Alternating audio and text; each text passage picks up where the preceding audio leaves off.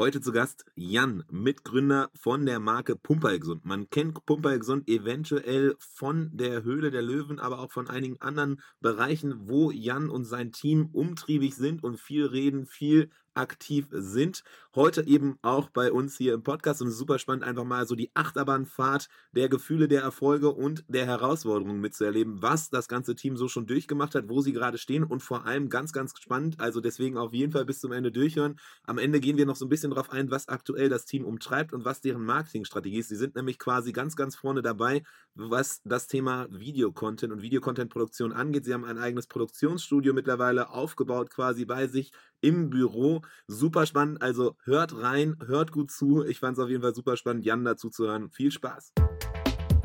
Der Merchant Inspiration Podcast. Insights und Interviews mit den wichtigsten Leuten der deutschsprachigen Shopify-Community. Mit Adrian Piekser. Doch bevor es losgeht, hier noch der Hinweis auf unseren Unterstützer und langfristigen Partner, engen Partner an unserer Seite des Merchant Inspiration Podcast. Es ist Aleiko. Aleiko, ich hatte es schon einige Male hier im Podcast erwähnt, ist ein Fulfillment-as-a-Service-Anbieter. Es ist ein Partner an deiner Seite, wenn du stark skalieren möchtest und dabei deine Logistik dennoch im Griff behalten möchtest. Denn sie machen das Lagern, Versenden, Tracken, Retouren, Management, eigentlich im Grunde alles, was du machen musst in der Logistik. Dafür ist Aleiko dein starker Partner an der Seite. Sie haben eine direkte Schnittstelle zu Shopify, das heißt, es geht ganz, ganz einfach und gut und automatisiert abzuwickeln und zu starten. Sie haben effiziente digitale und automatisierte Prozesse. Das bedeutet im Grunde für dich, dass du volle Transparenz in jedem einzelnen Schritt deiner Logistikkette hast und volle Übersicht behältst, auch wenn es eben rasant wächst bei dir, wenn du skalierst, und dass sie das gut machen, das Team von Aleiko. Dafür stehen verschiedenste Brands. Sie haben eine Vielzahl von sehr bekannten, schnell wachsenden und ambitionierten Marken, die auf Shopify aktiv sind. Unter anderem, ich hatte es auch schon öfters erwähnt, Paris von Paul Ripke, My Olaf oder auch Paperlike. Das sind alles Brands, die extrem stark, schnell und gut wachsen und das nicht auf Kosten der Logistik, denn sie arbeiten hier mit Aleiko zusammen. Wenn du also auf der Suche bist nach einem starken Partner, nach einer exzellenten Logistik, dann schau doch mal bei Aleiko vorbei. Das ist www.aleiko.com, kurz buchstabiert, weil es manchmal nicht ganz einfach ist. A-L-A-I-K-O. Und wenn du beim Erstgespräch dann auch noch den Merchant Inspiration Podcast erwähnst, dann hast du die Aussicht auf bis zu 1.000 Euro Guthaben extra on top. Das heißt, einfach mal vorbeischauen bei Aleiko.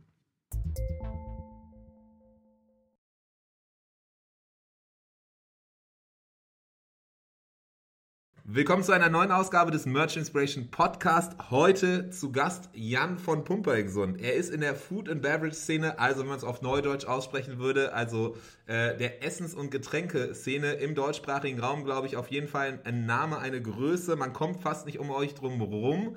Ihr wart auch bei Höhle der Löwen, also aus Film und Fernsehen auch bekannt. Und nicht zuletzt dann auch, glaube ich, im Shopify-Blog auch auf jeden Fall mal zitiert. Und jetzt tatsächlich bei uns hier im Podcast. Ich bin wahnsinnig stolz, ich freue mich super darauf, dass du hier bist, dass wir ein bisschen darüber reden können, wie es alles begonnen hat bei euch, wie man darauf kommt, Eiweiß im Internet zu verkaufen, wie es dann seitdem weitergegangen ist, von dem ersten Schritt bis hin zu jetzt und was alles noch ansteht. Bevor ich jetzt weiter rede, Jan, riesen Dank, dass du da bist. Willkommen im Podcast. Hallo Adrian, ich freue mich, hier bei euch zu sein. Ja, dann lass uns doch direkt loslegen. Falls es tatsächlich Leute geben sollte, die noch nicht Pumperl Gesund gehört haben sollten, die tatsächlich dich noch nicht kennen, vielleicht kannst du ganz kurz mal so ein bisschen ausholen, wer du bist, wer Pumperl Gesund ist, was ihr so alles macht. Ja, klar. Also Pumperl Gesund vertreibt Lebensmittel im Internet und im Supermarkt und Drogeriemärkten. Ne? Also wir sind keine reine E-Commerce-Marke und wir stehen für eine eiweißreiche, 100% natürliche und gesunde Ernährung und Lebensmittel. Ne? Also alles, was wir machen, ist immer eiweißreich und hat den Nutri-Score A oder B. Und natürlich muss es auch geil schmecken, weil ansonsten macht das ja auch keinen Spaß. Ne?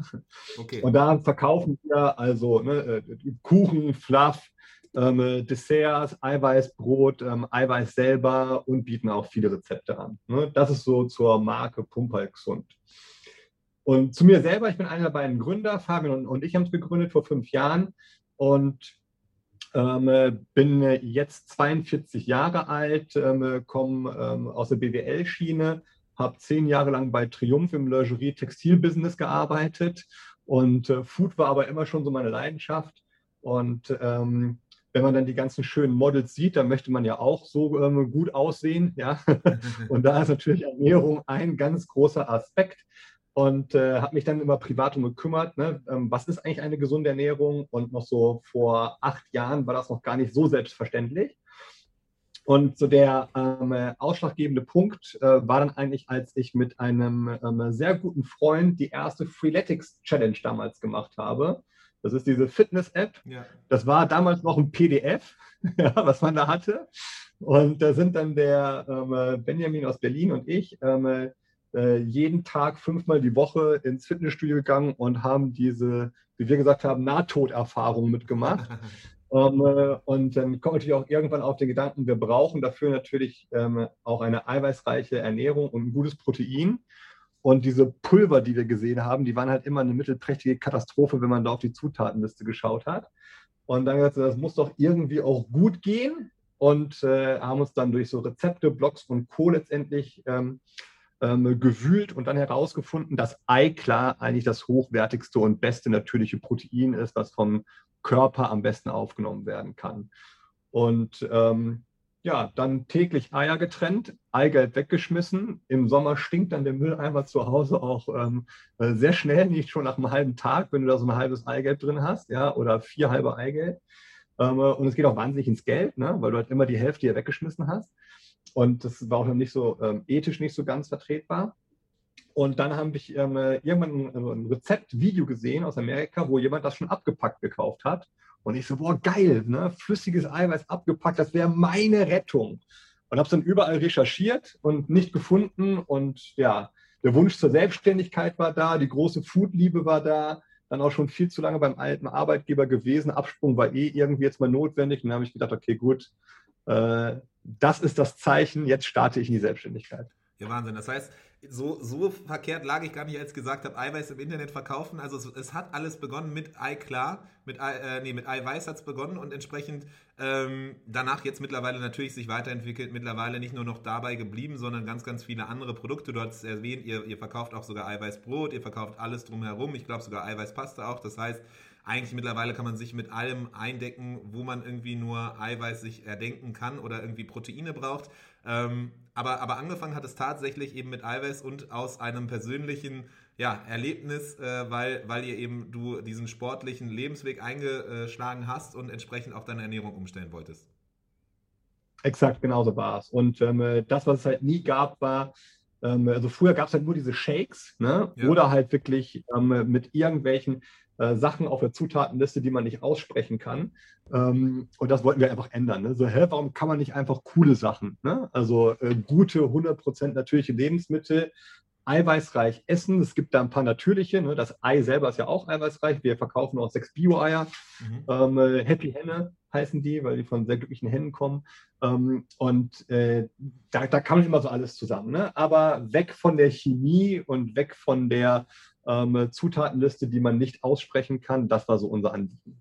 Okay, und das heißt, ihr habt dann irgendwann gemerkt, oder du hast gemerkt, es gibt irgendwie andere Unternehmen in den USA, die auf jeden Fall Eiweiß verkaufen.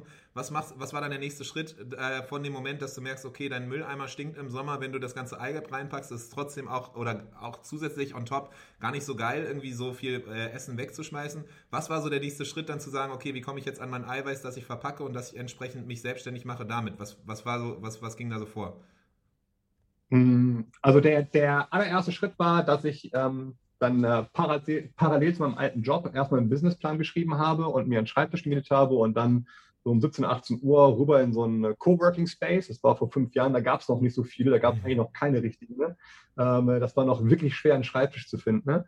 Und er hat da hingegangen und hat einfach einen Businessplan geschrieben. Und das war das erste Mal, das war nicht der erste Businessplan, den ich geschrieben habe, das war das erste Mal, dass der Businessplan typischerweise Canvas, ne, so auf Post-its einfach mal schnell drauf geballert, was die Grundpfeiler des Ganzen sind. Und das ging so schnell, dass ich gedacht habe, wow, so schnell ging das eigentlich noch nie. Das ist eine echt gute Idee, weil sie einfach so simpel ist. Ne?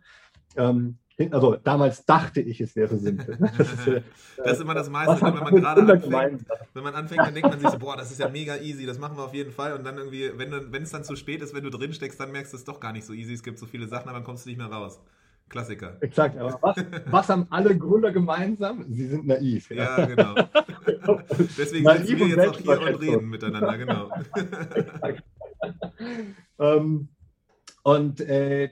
Wo war ich jetzt gerade stehen geblieben? Ich war stehen geblieben, dass wir Das ist sehr einfach genau, war, da der Businessplan.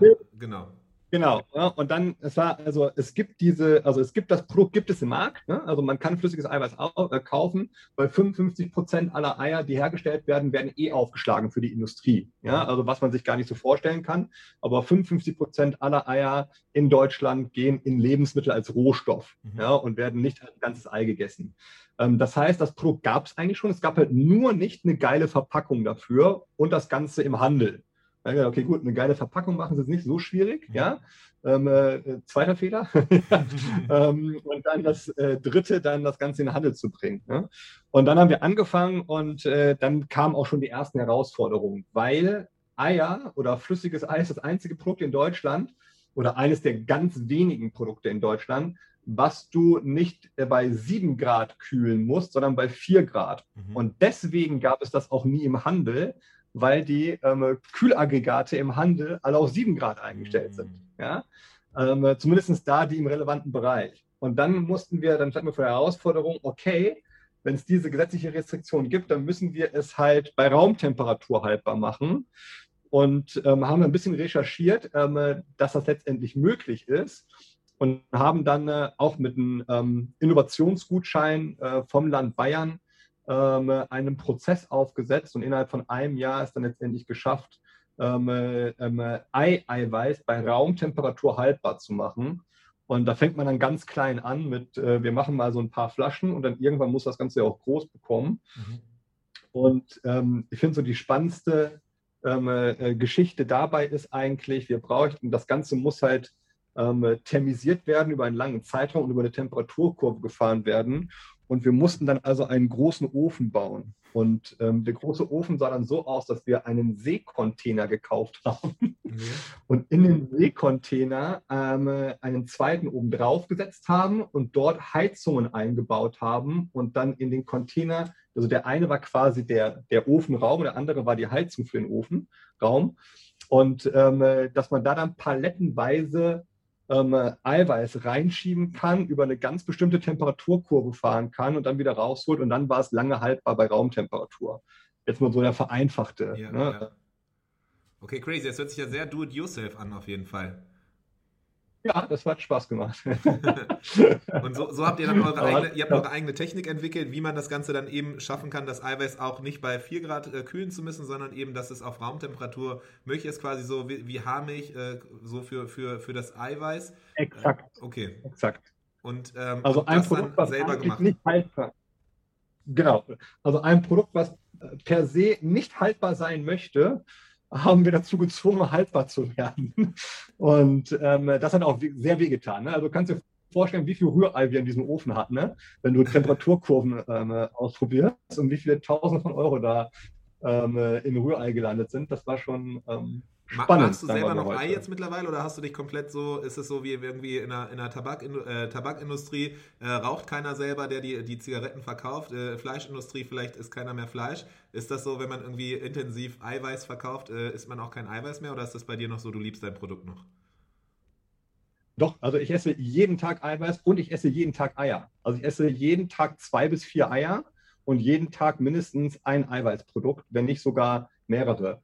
Und was ist der Hintergrund? Also das klingt jetzt so, ja, das muss er ja sagen. Nee, also eigentlich entwickeln wir ja auch alles das, ja, was wir selber einfach cool finden und haben wollen für uns, ne?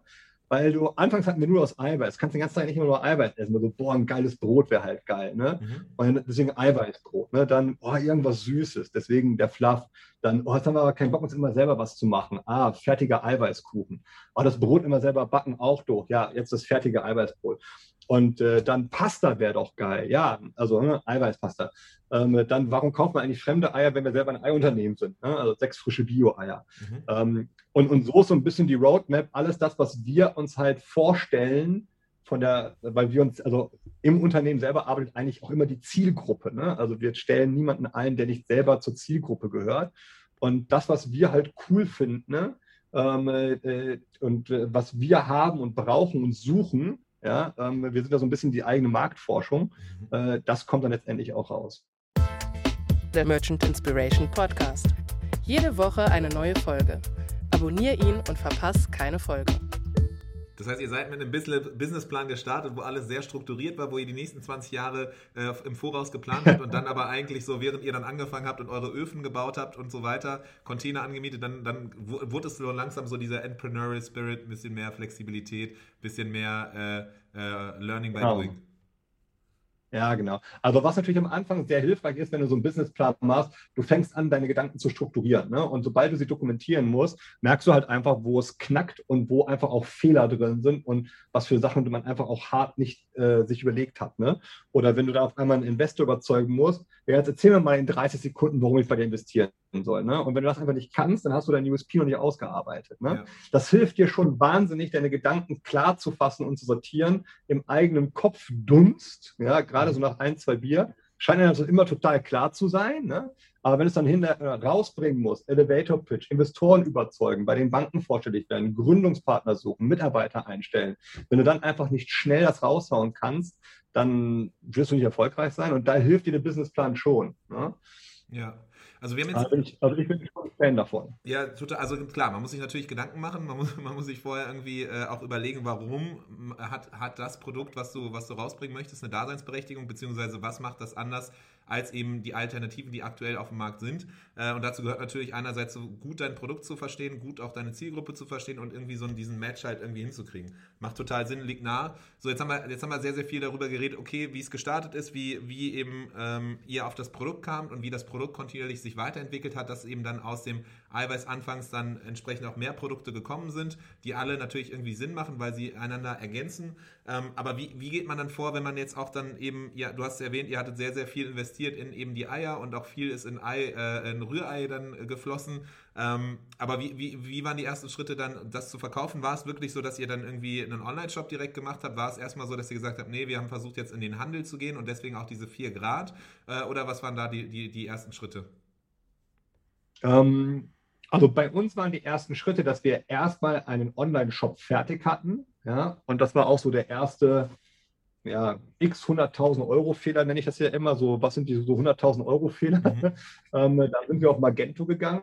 Ja, das war, glaube ich, eines der größten Fehler, die man machen kann. Ja, heute wissen wir, Shopify ist das einzig wahre und das soll ja keine Werbung für, also klar, es ist Werbung für Shopify, aber wir sind wirkliche, echte Shopify-Fans. Ja, also wenn du irgendwas ändern willst bei Magento, hast du direkt immer eine Agenturrechnung, die 5-stellig ist und bei Shopify installierst du eine App vielleicht sogar selbst und dann läuft das Ganze und du hast ein integriertes Reporting, es ist alles da, wenn nicht, hast du Apps dafür und du brauchst nur minimalste Anpassungen. Das hat Magento halt alles mal nicht. Ne? Das ist also eine Katastrophe und du brauchst, weiß ich nicht, wie viele Entwickler, um so ein Ding da irgendwie überhaupt zum Laufen zu bringen. Und dann halt auch am Laufen zu halten. Ne? Das ist so das, was wir zumindest immer wieder hören, dass dann irgendwie du, um den Status quo zu erhalten, eigentlich richtig gut in die Tasche greifen musst. Einfach nur, damit alles so bleibt, wie es ist.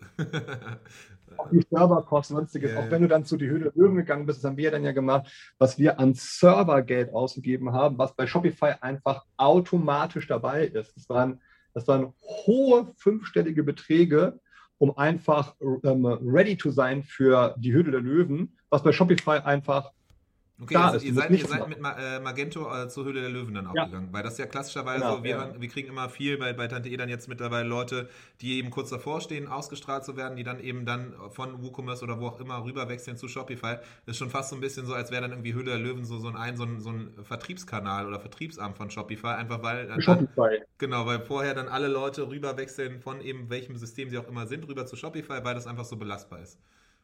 Weil die natürlich mit Ex-Gründern reden, wer war auf welchem System. Und wenn du eine Ausstrahlung hast und die meisten Webseiten kacken halt ab, darf man das jetzt sagen bei dir, Adrian? Ja, stürzen halt ab, wenn sie auf Magento sind. Und dann hast du einfach dieses Momentum verloren und dieses Momentum kostet dich halt einfach x 100.000 Euro Umsatz. Ne?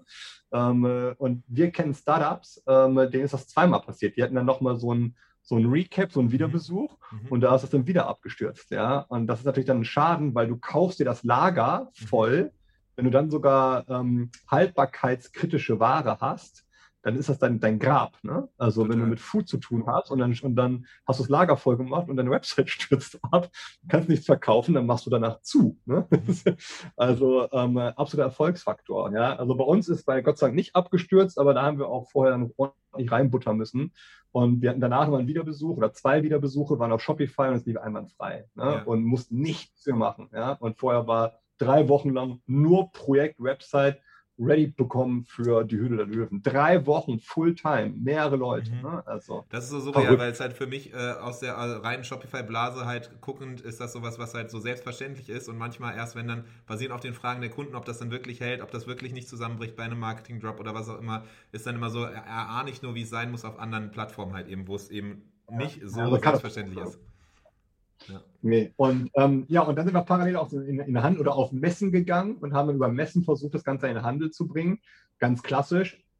Und haben dann auch Rewe und Denre gewonnen, aber mit wirklich wenigen Geschäften dahinter. Ne? Das war jetzt nichts Großes. Ne? Das denkt man dann immer so, über Rewe, ne? Nee, das war dann nichts Großes. Und da würde ich auch jedem, der hier zuhört, bei deinem Podcast raten, wenn er im Fast-Moving Consumer Good Bereich, insbesondere bei Food unterwegs ist, erst online starten, weil der Reinverkauf in den Handel ist nicht schwierig. Irgendeinen Einkäufer kriegst du immer überredet.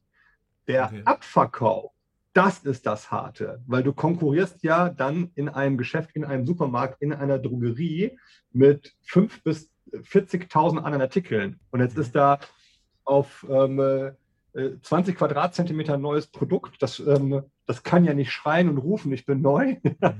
Das wird ja erstmal nicht gefunden. Ne? Also das ist, da wird dann nicht viel passieren. Ne? Also du musst schon bekannt sein und wirklich gefragt sein, damit du hinterher auch im Handel letztendlich funktionieren kannst. Ansonsten wirst du einmal reinverkauft und that's it. Ne? Okay, das heißt, du kommst irgendwie auf jeden Fall rein, deine These so, oder deine Erfahrung, irgendwie kriegst du jemanden überredet, dass er dich mal ausprobiert, aber das Problem ist halt eben nicht, da reinzukommen, sondern die Frage ist halt, wie lange du dich hältst und natürlich da im Supermarkt ist es so, die gucken auf die Zahlen, gucken, wie viel wurde verkauft in einer bestimmten Zeit. Wenn das nicht erfüllt ist, dann wirst du halt genauso schnell gestrichen, wie du halt reingekommen bist. Exakt. Und das geht auch schnell. Ja. Der Kampf beginnt, wenn du im Regal stehst, nicht wenn du beim Einkäufer bist. Ne? Das ist ein ganz, ganz wichtiger Unterschied. Okay.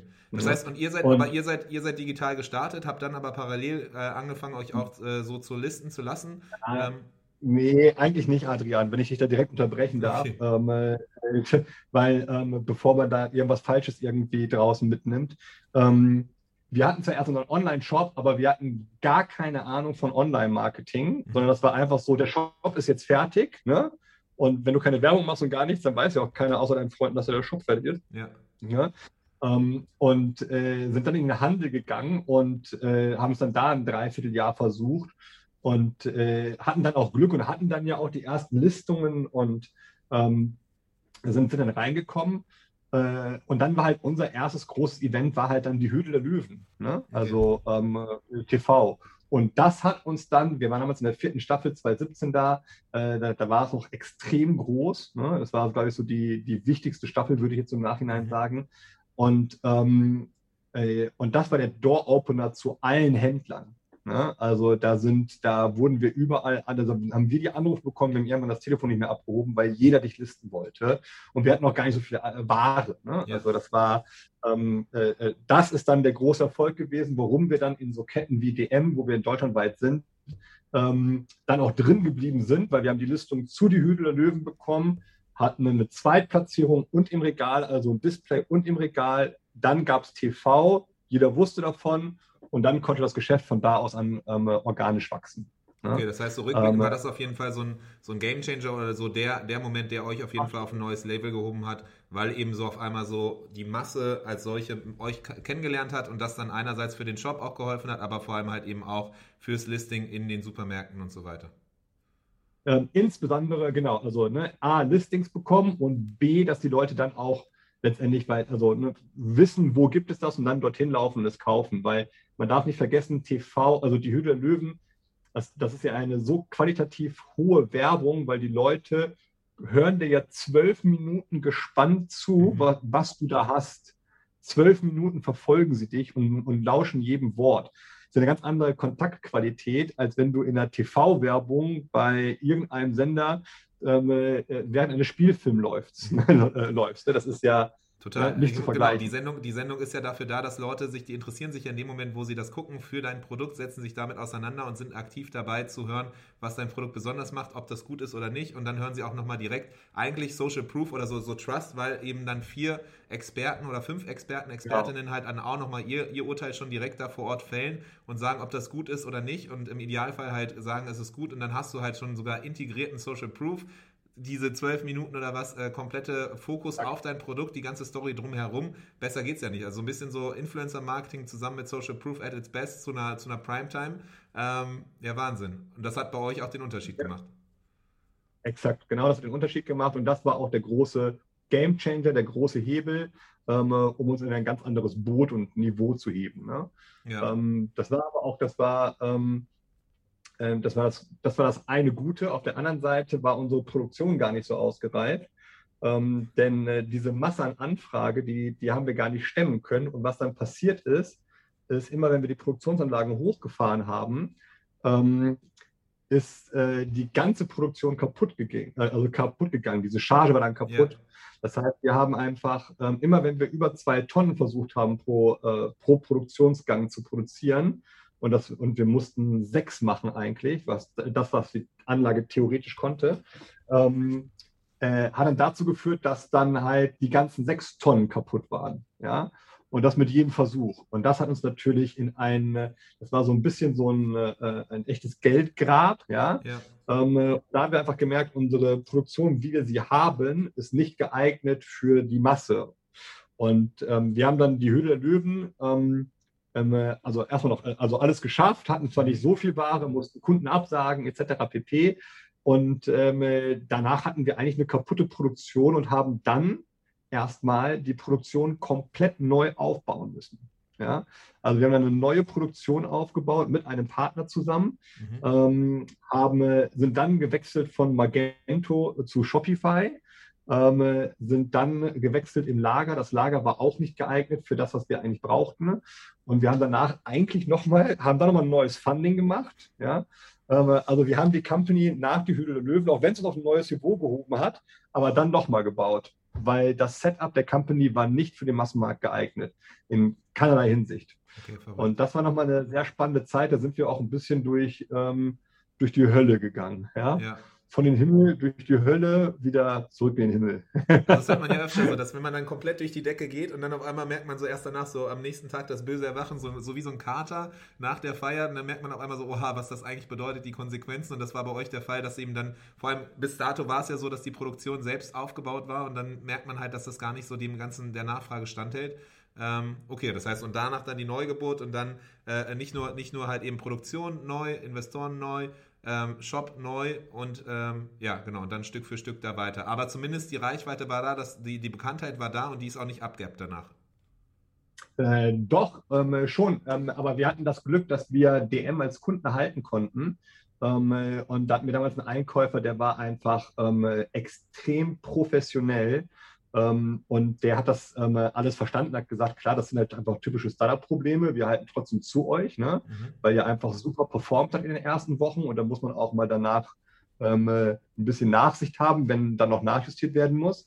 Und das ist halt ein Sechser im Lotto gewesen, so einen Einkäufer zu haben. Weil so klassischerweise sonst die Leute abspringen und sagen so, ja, sorry, ihr habt nicht performt, so macht das nicht und so. Ja, exakt. Okay. Ja. Die sagen alle, ja, wir wollen Startups haben, die ganzen Händler. Und dann kommen die mit ihren ganz normalen KPIs für etablierte Nestle, Unilever und Dr. Oetker-Konzerne und verstehen nicht, dass du das einfach gar nicht erfüllen kannst. Ne? Das ist wirklich surreal, sowas. Ja? Aber da hatten wir wirklich einen ganz tollen Ansprechpartner. Und genau, und dann ging es auch erstmal ordentlich runter. Wir mussten die Verpackung austauschen, haben eine neue Produktion aufgebaut. Die war dann auch nicht das auch nicht das Gelbe vom Ei, und mussten dann nochmal eine neue Produktion bauen. Und das war schon eine gute Hölle. Da sind wir nochmal so, der Fabian und ich würde sagen, so 1,5 Jahre durch die Hölle gegangen, weil du diese Company dann einfach wieder zurückbringen musstest, auf ein neues Niveau. Ne? Und wann war das?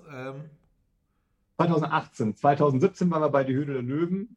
Also 2015 hatten wir die Gründung. 2016 hatten wir Go Live. 2017 die Höhle der Löwen. 2018 Rebuilding Company. 2019 haben wir dann den Fluff rausgebracht. Der hat uns dann auch gerettet. Ja? Also der Fluff, dieses süße Dessert, was schmeckt wie das Innere vom Schokokuss, aber nur 30 Kalorien hat. Ne? Sieht geil aus, total unique, wird aus Eiweiß gemacht. Wir hatten die einzigen Zutaten dafür. Das ist dann einfach abgegangen wie Schwitzkatze auf Instagram, Facebook und Co. Und das war dann so das Comeback eigentlich, ne, vom Eiweiß. Und dann haben wir das ein Jahr lang. Das Comeback. Ja, genau. Mit dem Eiweißfluff kam das Comeback. Dann hat uns auch nochmal die Höhle der Löwen nochmal eingeladen, weil die gesagt haben, der Fluff ist ja der Hammer, das ist die beste Food-Erfindung, die wir in diesem Jahr gesehen haben. Haben uns zum 3. Mal eingeladen zu die Höhle der Löwen, aber nicht zum Pitch, sondern zum Wiederbesuch. Ne? Und dann haben sie ihn auch nochmal gezeigt. Und dann sind wir im nächsten Schritt, haben wir dann gesagt, gut, jetzt hatten wir nochmal die Höhle der Löwen, das 3. Mal jetzt. Jetzt wird nichts mehr kommen, denken wir. Jetzt müssen wir anders wachsen und haben dann angefangen, das Sortiment auszuweiten. Ne? Und sind jetzt dabei mit dem Eiweißbrot, hat es dann angefangen nach dem Fluff. Und ja, jetzt inzwischen haben wir auch schon so 2 Handvoll Produkte auf dem Sortiment. Sehr, sehr cool, sehr, sehr spannend. Genau das, was du meinst, irgendwie ist dann doch schwerer, das zu verkaufen im Internet. Also es ist doch noch mehr Hürden, die man dann irgendwie mitnimmt. So ein Höllenritt am Ende mit den klassischen Höhen und Tiefen so eines Entrepreneur-Daseins und jetzt eben auf der Welle des Comebacks oder schon das Comeback schon gemeistert und jetzt halt eben die Welle des Wachsens quasi. Ne? Exakt, genau. Das heißt so, wenn man es jetzt nochmal so zusammenfasst, also es sind mittlerweile verschiedene Kanäle, über die ihr einfach verkauft. Online ist nach wie vor relevant, online ist nach wie vor einer der Kanäle, es ist aber auch weiterhin eben der stationäre Handel. Das heißt so, diese 2 verschiedenen Bereiche sind so die euch treiben. Exakt, genau. Und wir setzen immer alles, was neu ist, bringen wir zunächst erst online. Und wenn es sich da dann letztendlich behauptet hat und wir die Bekanntheit aufgebaut haben, erst dann bringen wir es in den Handel rein. Und das ist halt einfach auch meiner Meinung nach die richtige Strategie, ne? Weil die im Marketing-Sprech, die Innovators, ja, die bestellen auch online. Ne? Corona hat da bestimmt auch geholfen, da diese Online-Akzeptanz des Lebensmitteleinkaufs zu steigern. Aber Innovators kaufen halt auch online und dann schwappt das dann irgendwann so über, dass halt auch so die ganz normalen Händler und Konsumenten, die Early Adopters und die Late Followers dann irgendwann Bock auf das Produkt haben und dann ist es dann auch im Handel. Ne? Ja. Und manche Produkte sind nicht handelsgeeignet. Der Fluff ist zum Beispiel nicht handelsgeeignet. Ne? Das funktioniert im Handel nicht. Weil einfach von der Art und Weise, wie es gelagert wird oder weil es einfach von der Art und Weise, wie es quasi der Supermarkt die verschiedenen Produkte einkategorisiert, da passt es einfach nicht rein? Nee, ein drittes Ding und zwar, man kann sich, weil das eine Box aus den Zutaten ist, das ist so eine Do-it-yourself-Backbox eigentlich, der Fluff. Den muss man sich jetzt zubereiten. Ne? Und so eine Backbox kannst du einfach im Handel aus mehreren Gründen nicht vertreiben. Preispunkt viel zu hoch. Die fangen bei Minimum 16 Euro an. Alles, was über 5 Euro im Supermarkt ist, ist schon mal schwierig. Dann sehr groß, so eine Backbox, dann also auch noch viel Platz weg. Und du kannst es nicht erkennen, ein Bildbild. Du brauchst Video, um das letztendlich richtig vermarkten zu können. Ne? Wir hatten den Fluff über ein halbes Jahr im Sortiment, der hat sich nicht verkauft. Und als wir dann mit einer Spiegelreflexkamera in der eigenen Küche in einer ganz schlechten Qualität die ersten Videos gedreht haben und dann mit einem Freelancer zusammengeschnitten haben und daraus ein Video gedreht haben und das bei Facebook gebracht haben, dann ist es erst durch die Decke gegangen. Es lag ein halbes Jahr quasi mit zweistelligen Verkaufszahlen bei uns auf dem Lager. Und erst als das Video kam und bei Facebook gepostet wurde und dort nicht nur organisch, sondern also Facebook-Instagram, ne? Und dann letztendlich in die Paid Advertising gegangen sind, erst dann ist es abgegangen. Ja, spannend. Ich meine, gleich würde ich nochmal ganz gerne reingehen in diese Videoschiene, weil da habt ihr ja auch was mega spannend ist und auch auf jeden Fall wo du uns noch ein bisschen mehr hinter die Kulissen nehmen musst. Ganz kurz, ihr habt Investoren gekriegt in Höhle der Löwen, aber seid ihr danach auch in Teleshopping ist kein Kanal für euch, ne? Weil das ist ja auch immer so ein klassisches Ding, irgendwie Food-Startups kommen in die Höhle der Löwen, kriegen Investment, gehen dann auch teilweise den Investoren geschuldet in dann Teleshopping. Das ist aber jetzt bei euch nicht der Fall gewesen? Doch, haben wir auch gemacht. Also bei QVC waren wir auch. Und das hat auch gerade im Zusammenspiel mit die Höhle der Löwen hat der Fluff extrem gut funktioniert auf Teleshopping. Was auch den Abverkauf letztendlich angeht. Die typische Tele-Shopping-Einkäuferin ist aber sehr altmodisch. Ne? Es ist keine junge, moderne Frau. Und die haben dann, also wenn die den Fluff sehen, vom Bild her sagen die alle, oh cool, will ich haben. Und aber wenn sie es dann, wie soll ich sagen, zu Hause hatten, das ist dann als Süßspeise dann war es dann der Zielgruppe nicht süß genug, weil die brauchen dann wirklich halt doch dieses ganz klassische Zucker durchtränkte mit, ne, also unsere typischen Süßigkeiten, wie sie nun mal sind. Ja, genau. Also nicht nicht die klassische Zielgruppe mit dem Sport auch dahinter oder der gesunden Ernährung, sondern mehr halt eben, also nicht so der perfekte Fit. Nee, das ist halt die dörfliche Zielgruppe, die erstmal alles kauft. Ne? Du hast auch die durchschnittliche Rücksendequote bei QVC, nicht bei uns, sondern generell, die ist halt hoch zweistellig. Ne? Die kaufen erstmal alles und schicken wieder alles zurück. Ne? Und das ist also ein klassisches Phänomen. Da müssen also auch alle aufpassen, dass sie da sich es gibt Startup-Verträge bei Teleshopping, wo diese Rücksendequoten halt letztendlich erstmal unterbinden im ersten Jahr. Und die muss man halt so lange reizen, wie es irgendwie geht, weil das kann wirklich ein Grab sein auch, ne? Wenn du da einen Fehler machst, wenn du das einfach mal zu schnell akzeptierst, ohne diese Quote zu kennen. Dann haben die auch Riesenmargen, das, was die nehmen. Also du verdienst beim Teleshopping eigentlich nichts großartig, sondern das ist eigentlich kostenlose Werbung für dich, damit du das Produkt bekannt machst. Du baust dann darauf, dass dann eigentlich die Leute ein zweites Mal kaufen oder eben irgendwie das weiterempfehlen. Du hast einfach so diese Reichweite, diese Exposure und okay, genau. Interessant. Und da war der Fluff einfach total ungeeignet für, weil du hast es nur online bekommen oder bei QVC und nicht im Handel. Und dann macht es irgendwie auch dann keinen Sinn. Und der Zielgruppenfit war auch nicht da. Das heißt, das haben wir gemacht. Wir haben es dann auch nochmal mit dem Eiweißbrot danach funktioniert. Das hat dann schon viel besser funktioniert. Aber man darf es nicht unterschätzen, diesen Aufwand, immer wieder zu so einer Sendung zu fliegen und da dann mal so an einem Abend zu performen. Also die Sendungen waren immer so klassischerweise um 22, 23 Uhr. Und du musst dann ab 19 Uhr da sein und bist dann irgendwie mit Saubermachen und Küche aufräumen und irgendwann so um 2 Uhr wieder draußen. Ne? Das ist halt schon hart. Ne? Ja. Und ich kenne sehr wenige Startups, die wirklich längere Zeit in so einem Teleshopping-Kanal dann wirklich für eine längere Zeit waren. Und das sind eigentlich immer relativ kurze Auftritte. Das ist schon ein ganz spezielles Publikum. Kann ein Riesenhebel sein, überhaupt nicht falsch verstehen, gerade wenn du so Deal of the Day wirst oder sowas, ne? Dann kann das ein Riesenkanal sein, aber der muss wohl überlegt und richtig gut gemanagt werden. Ne? Sollte sich keiner freuen, wow, wir haben jetzt Teleshopping, das ist ein langer, steiniger Weg. Bleibe auf dem Laufenden über alle Neuigkeiten in der deutschsprachigen Shopify-Community mit unserem Newsletter. Mehr Infos dazu in unserer Bio.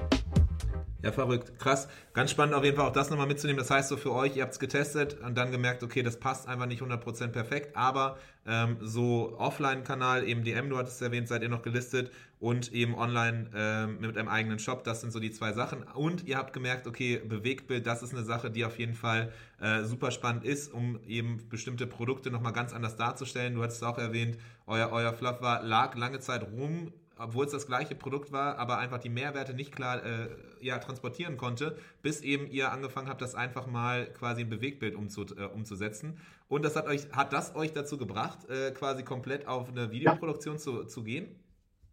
Ja, okay. Genau. Also wie du es gerade eben erwähnt hast, das war erstmal nur mit einer eigenen Spiegelreflexkamera, wirklich total amateurhaft in der eigenen Küche und schlechtes Licht, gar kein Licht. Also es war... das Storyboard war hinterher schon gut, glaube ich, was wir da dann mit der Aussage gezeigt haben. Aber die Qualität des Videos war wirklich unter aller Sau. Um da mal ganz kurz reinzugrätschen, also das ist aber so eine Sache, das ist halt am Ende authentisch, ne? Und ich glaube, so dass das darf man nicht vergessen, dass manchmal sowas sogar nochmal auch vielleicht sogar förderlich sein kann. Wir hatten auch ab und zu mal mit Leuten gesprochen und irgendwie Generation Yes, der Matthias, die haben so KitchenAid-Produkte verkauft, wo es auch dann darum ging, dass sie sehr viel Videos gemacht haben, auch in Stakeholder Apparel aus dem Fashion-Bereich. Die meinten halt, die haben sowohl mit so sehr professionellen und teuren Agenturen zusammengearbeitet, um irgendwie so sehr professionelle Videoproduktionen zu machen und haben aber auch irgendwie eigene, so super also amateurhafte mit eben, wie du es gesagt hast, auch eigene Spiegelreflexkamera quasi gemacht. Meistens haben die Videos mehr gezogen und auch mehr Umsatz gebracht. die wirklich in Eigenproduktion war, im Vergleich zu diesen Hochglanzproduktionen, weil es einfach authentischer wirkte und meistens halt, du versuchst das zu kompensieren, diese schlechte Qualität in der Videoaufnahme vielleicht, aber mit umso mehr Gehirnschmalz, den du reingepackt hast, um zu überlegen, okay, was willst du eigentlich so transportieren an der Message? Deswegen finde ich es spannend, dass sich das so wie so ein roter Faden hier jetzt auch bei dir wieder so ein bisschen mitbringt. So, es muss nicht immer Hochglanz sein, man soll sich auf jeden Fall nicht stoppen lassen, sondern es kann auch trotzdem sehr, sehr gut funktionieren. Ja, ja, absolut. Also einfach, also ich glaube, Bewegtbild ist einfach das A und O und ist unverzichtbar, um erstmal überhaupt diese Aufmerksamkeit zu bekommen. Also was man aus Studien kennt, und wir haben das auch selbst als Learning bei uns gemacht, du kriegst einfach eine ganz andere Aufmerksamkeit. Ne? Da bewegt sich etwas. Ne? Wenn du durch deinen Facebook- oder Instagram-Feed halt scrollst, dann weiß dein Hirn innerhalb von 0,8 Sekunden, kommt da jetzt oder was kommt da jetzt? Ne? Dann entscheidet es innerhalb von 1,8 Sekunden, ob der Daumen stoppt oder nicht. Und innerhalb von 3 Sekunden weiß man für sich, ist es relevant, ja, nein. Ne? Und diese 0,8, 1,8, 3 Sekunden, das ist einfach so das A und O im Videomarketing, dass du die halt einfach beherrschen musst. Und danach, und da gibt es auch schöne Studien drüber, gibt es gar keine Korrelation mehr zwischen, wenn man länger schaut, dann steigen auch die Verkäufe, ne? Sondern das ist dann sogar nicht mehr statistisch nachweisbar, sondern es ist einfach, du musst die ersten 3 Sekunden schaffen und dann ist gut, wenn du die hast. Und dann gibt es schon ganz viele Menschen, die dann sagen, interessant, geil, ja, klicken drauf und landen auf einer Landingpage oder PDS oder wo auch immer. Ja. Also es ist nicht je länger, desto eher, ne, das wurde widerlegt. Und das fand ich eine ganz spannende Aussage und das sehen wir aber auch. Ne? Weil die Kurve bricht ja brutal ab in diesen ersten 3 Sekunden von 100% aus kommend, bist du halt dann hinterher im einstelligen Bereich. Und wenn du dann so eine Click-Through-Rate bekommst, Durchschnitt bei Facebook für Food-Startups bei 0,5 bis 1,5%, also brutalst wenig, ja. Und dann und wir targeten auf 1,5 bis 3% Click-Through-Rate, die wir halt erreichen möchten. Und da muss natürlich schon eine gute Story, ein gutes Anfangsbild und ja, irgendwie überzeugen. Ne? Okay. Das heißt, ich bin da eben zwischengegrätscht. Ihr habt angefangen und dich so ein bisschen unterbrochen. Ihr habt angefangen mit diesem Eigenproduktion, mit dem Fluff, habt einfach das mal ausprobiert und dann gemerkt, okay, das funktioniert. Und dann jetzt habt ihr was gemacht? Vielleicht kannst du da noch mal ganz kurz so ein bisschen ausholen, was quasi, wie das Ganze aussieht, was ihr jetzt gerade macht. Inzwischen haben wir ein eigenes Studio bei uns hier im Büro, wo wir einen Küchen-Showroom eingebaut haben, mit einer professionellen Belichtung und Auslichtung, ich weiß nicht, 6 Scheinwerfer oder sowas, fest installierten Kameras mit Top-View-Seitenkameras, Sling Studio. Sling Studio ist so ein Hub, der mehrere Kameras bündeln kann. Das haben wir jetzt mal so mit einem eigenen, also mit einem iMac und Schnittcomputern und einem Videoproducer, plus noch einem Freelancer, der noch zeitweise mit dazukommt. Also das ist so momentan der Ressourcen-Setup. Und das macht natürlich Spaß. Ne? Und das war für uns der Enabler, dass wir einfach mal schnell sagen können, wir brauchen die und die Aufnahme. Und dann gehe ich schnell vor die Kamera oder jemand anders. Und dann wird es gefilmt und dann haben wir es innerhalb von ein paar Minuten im Kasten und am gleichen Tag draußen. Ja? Und das ist einfach so, der Speed, den du mit einer eigenen Produktion drauf bekommst, der ist phänomenalst. Ja, und deswegen, wir sind viel mehr ein Marketingunternehmen als ein Lebensmittelunternehmen, weil wir produzieren gar nicht selber, sondern wir lassen produzieren, wie auch die Red Bulls dieser Welt, wie auch alle Rewe-Handelsmarken dieser Welt, die haben ja alle keine eigenen Produktionen, sondern lassen produzieren. Auch Coca-Cola produziert nicht selber, sondern hat ihre Lizenzabfüller. Und das ist genauso, sind wir auch. Wir sind halt ein Marketingunternehmen und bauen uns da gerade im Content-Bereich da die Kompetenz auf. Ne? Und das geht in der einen Richtung, geht das in Videomarketing-Kompetenz, die wir mit diesen Studios jetzt aufgebaut haben. Auf der anderen Seite ist das Content-Marketing, wir haben jetzt gerade die Food Academy gelauncht. Wir haben 5-mal die Woche zum Thema Food ein Video über 59 Sekunden, was wir auf Instagram ausspielen, und auch jeweils ein Rezept. Also es gibt 2 Posts, immer ein 59 Sekunden Video immer ein Rezeptfoto und dann die passenden Stories dazu auf Instagram. Und das machen wir jeden Tag. Ne? Und diese Produktion dieser 5 Videos, die machen wir momentan, kommt auf das Thema drauf an. Das Beste, was wir bisher geschafft haben, war, innerhalb von 2 Stunden hatten wir alle 5 Tage abgedreht. Ja? Das heißt, an diesem einen Tag habt ihr für 5 Tage, also für die ganze nächste Woche quasi, einmal die Instagram-Stories, die ja verschiedene Sachen sind, um so ein bisschen einfach das zu bewerben. Die Stories nicht, nur die Videos. Okay. Nur die Videofeeds. Die Stories haben wir nicht da gemacht, das nicht. Ja. Ja. Aber trotzdem krass. Also das heißt, so innerhalb von ein paar Stunden könnt ihr dann eben die ganze Woche Videocontent kreieren. Dadurch, dass ihr das jetzt eben in-house in eurem Studio habt, müsst ihr nicht 3 Stunden vorher irgendwo, also erstmal irgendwo hinfliegen, dann 3 Stunden vorher da sitzen, dann irgendwie eure Minuten da im Teleshopping haben, wo ihr dann irgendwie eine falsche Zielgruppe ansprecht, sondern ihr habt das jetzt zu euch reingeholt ins Büro, habt eine perfekte Ausstattung, die genauso aufgebaut ist, automatisiert, dass ihr eben da ein Video nach dem anderen in den Kasten nehmen könnt und sofort dann eben überspielt. Das Marketing-Team weiß Bescheid und ihr könnt dann über eure Kanäle an die Leute, die es wirklich interessiert, für die es relevant ist, das ausspielen. Ja, und also genau so ist es. Und man muss schon sagen, dass der QVC ein bisschen Inspiration gegeben hat. Ne? Wenn du das hinter den Kulissen alles so siehst und kennenlernst und wie sie es machen, Funkstreckenvideos, welche Videokameras, ne? Wie funktioniert das, das hat uns schon inspiriert. Ne? Okay. Crazy. Das heißt auf jeden Fall so von dem einen Versuch mal mit der eigenen Spiegelreflex direkt zum eigenen Fernsehstudio im Büro. Wie lange macht ihr das jetzt? Dieses Jahr habt ihr angefangen damit, ne? Also ihr macht das jetzt ein paar Wochen. Nee, also ja und nein. Die erste Video-Ad hatten wir, das war 2019 im Januar. Und dann sind wir in 2019 immer über Agenturen gegangen. Und immer eine Agentur briefen, zurück, Feintuning, hin und her, Sachen hinschicken, falsche Sachen verwendet. Das war einfach nur der Pain in 2019. 2020 haben wir dann gesagt, eigene Videoproduktion, haben im Mai angefangen, die aufzubauen und haben uns dann erstmal auf Ads konzentriert und jetzt auf Content Marketing. Das machen wir jetzt seit 6 Wochen, dass wir halt auch andere Themen haben. Okay, verstanden. Das heißt, erst über Ads getrieben, dann jetzt über Content wirklich und die ganze breite Range an Sachen. Ist schon irgendwie so, dass du was sagen kannst? Genau, du hast schon was zu den Ads gesagt, dass die auf jeden Fall effektiver waren. Bestimmte Produkte, die vorher nicht verkaufbar waren, wurden auf einmal so zum Kassenschlager. Für Content ist wahrscheinlich noch zu früh, irgendwas zu sagen, oder? Ja, genau, weil es ist zu früh, da was zu sagen. Das hat aber auch nicht den Ziel des Verkaufens, sondern eher des Brandings. Ne? Das hat also eine andere Funktion. Einfach Vertrauen, Kompetenz aufbauen, zeigen und dann letztendlich hinterher die Conversions zu steigern. Also wir haben uns ja selber so einen Testrahmen von 6 Monaten gegeben, dass wir das 6 Monate ausprobieren wollen, was es bringt, ja.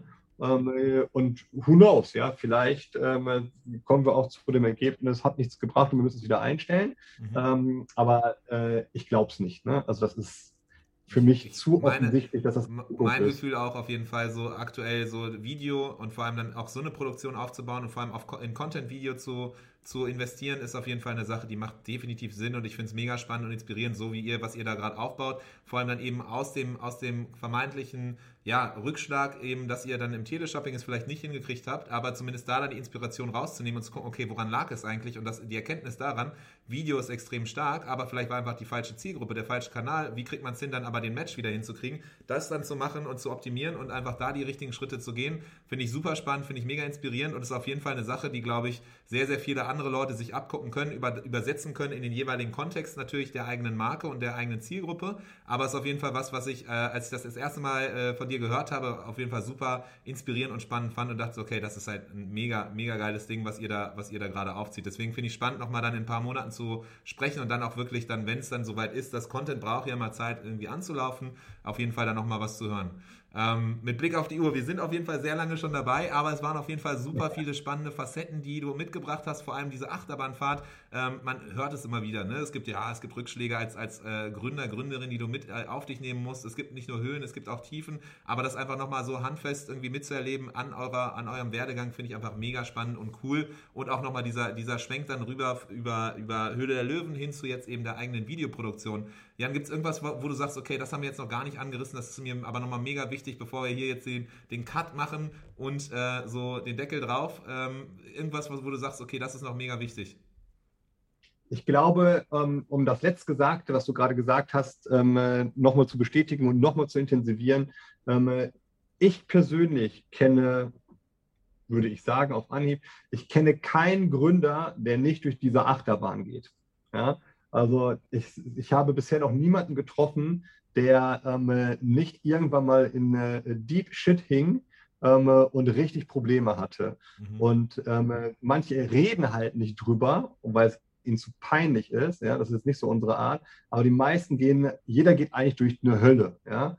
Irgendwann mal. Und das ist meistens in der Skalierungsphase. Ne? Proof of Concept Market und dann trifft man die Market-Realitäten und muss liefern und das ist meistens böse. Ne? Vor dem Hintergrund wäre mein Rat an alle, die zuhören, nie irgendwie nie aufgeben, immer wieder aufstehen, ja? Nicht verzweifeln, auch wenn man manchmal denkt, es ist aussichtslos, es gibt immer eine Lösung und man sollte sein Baby, und das ist ja so ein kleines Startup eigentlich dann immer, nicht fallen lassen, ja? Sondern kämpfen bis zum Letzten. Kann ich auf jeden Fall auch unterschreiben, ob es jetzt in der Agenturwelt ist, ob es irgendwo in dem Produktwelt ist, ob es in der Softwarewelt ist. Ich glaube, das ist überall immer wieder der Fall. Entrepreneurship ist am Ende so ein bisschen auch immer wie so ein kleines irgendwie Schläger einstecken, aufstehen, runterschlucken und einfach weitermachen, Mund abwischen oder was auch immer und dann geht's weiter so. Insofern, Jan, du bist das lebende Beispiel, auch wenn hier nur in Audioform, hoffentlich dann irgendwann wieder auch so komplett in Realität irgendwo auf einem Event, wenn es mal wieder Events gibt, aber bis dahin auf jeden Fall mega spannend, dich hier in Audioformat so das gesehen zu haben, Proof of Concept quasi zu haben, dass das so ist. Riesendank, dass du dabei warst und auf jeden Fall sehr, sehr viel hoffentlich Erfolg weiterhin. Ich bin mega gespannt, dass wir dann hoffentlich mal in ein paar Monaten noch mal hören können, wie das Ganze gelaufen ist. Bis dahin wünsche ich dir auf jeden Fall viel Spaß und für diejenigen, die auf jeden Fall noch mal mehr von euch erfahren wollen, die können euch wo erreichen, Jan? Unter pumpalgesund.info oder bei Instagram auf pumpalgesund oder bei Facebook pumpalgesund.bio. Da könnt ihr uns folgen, liken, kaufen, was immer ihr wollt. Das heißt genau, wenn man das Video jetzt mal in echt sehen will, so, zu verstehen, was du quasi gerade gesagt hast und zu sehen, wie das Ganze dann aussieht in Videoformat, in Social Media, dann auf jeden Fall mal bei Pumpalgesund im Instagram-Kanal vorbeischauen und sich inspirieren lassen. Jan, bis zum nächsten Mal dann. Ich wünsche dir auf jeden Fall was. Einen guten Start in die Woche, einen guten Verlauf der Woche, wann auch immer ihr hier gerade alle hört oder einen guten Start ins Wochenende. Genau, Jan, besten Dank dir. Bis zum nächsten Mal. Bis dahin, tschüss. Das war der Merchant Inspiration Podcast in dieser Woche. Wenn du es noch nicht getan hast, abonniere uns. Bis zum nächsten Mal.